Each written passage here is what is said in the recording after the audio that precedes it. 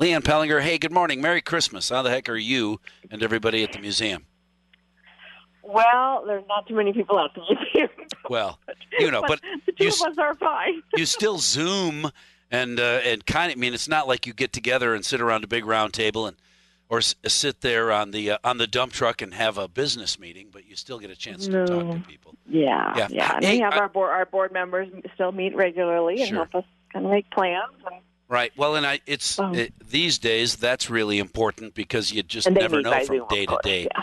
Right. Hey, you had a concert last week. How'd that go? Fundraising concert? We did. Our local talented students, so wonderful. Yeah, a group of students got together called Kids Helping Kids. It was all planned by students, performed by students, recorded and everything by students. Really great talent. They did it as a fundraiser and asked people to make donations to the Children's Museum for a future music exhibit.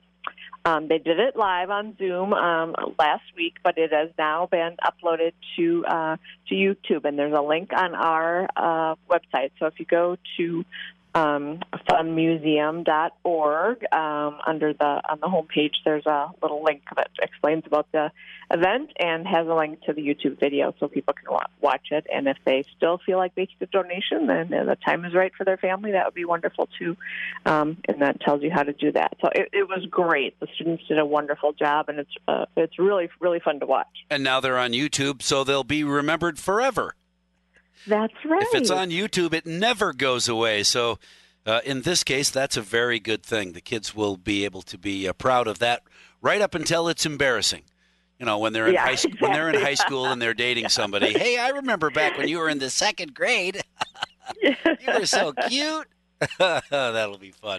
In the meantime, so that was really wonderful and really fun to watch, and we're very appreciative that they selected us to be the recipient of that. And still scheduling private shopping opportunities in the Children's Museum store, right?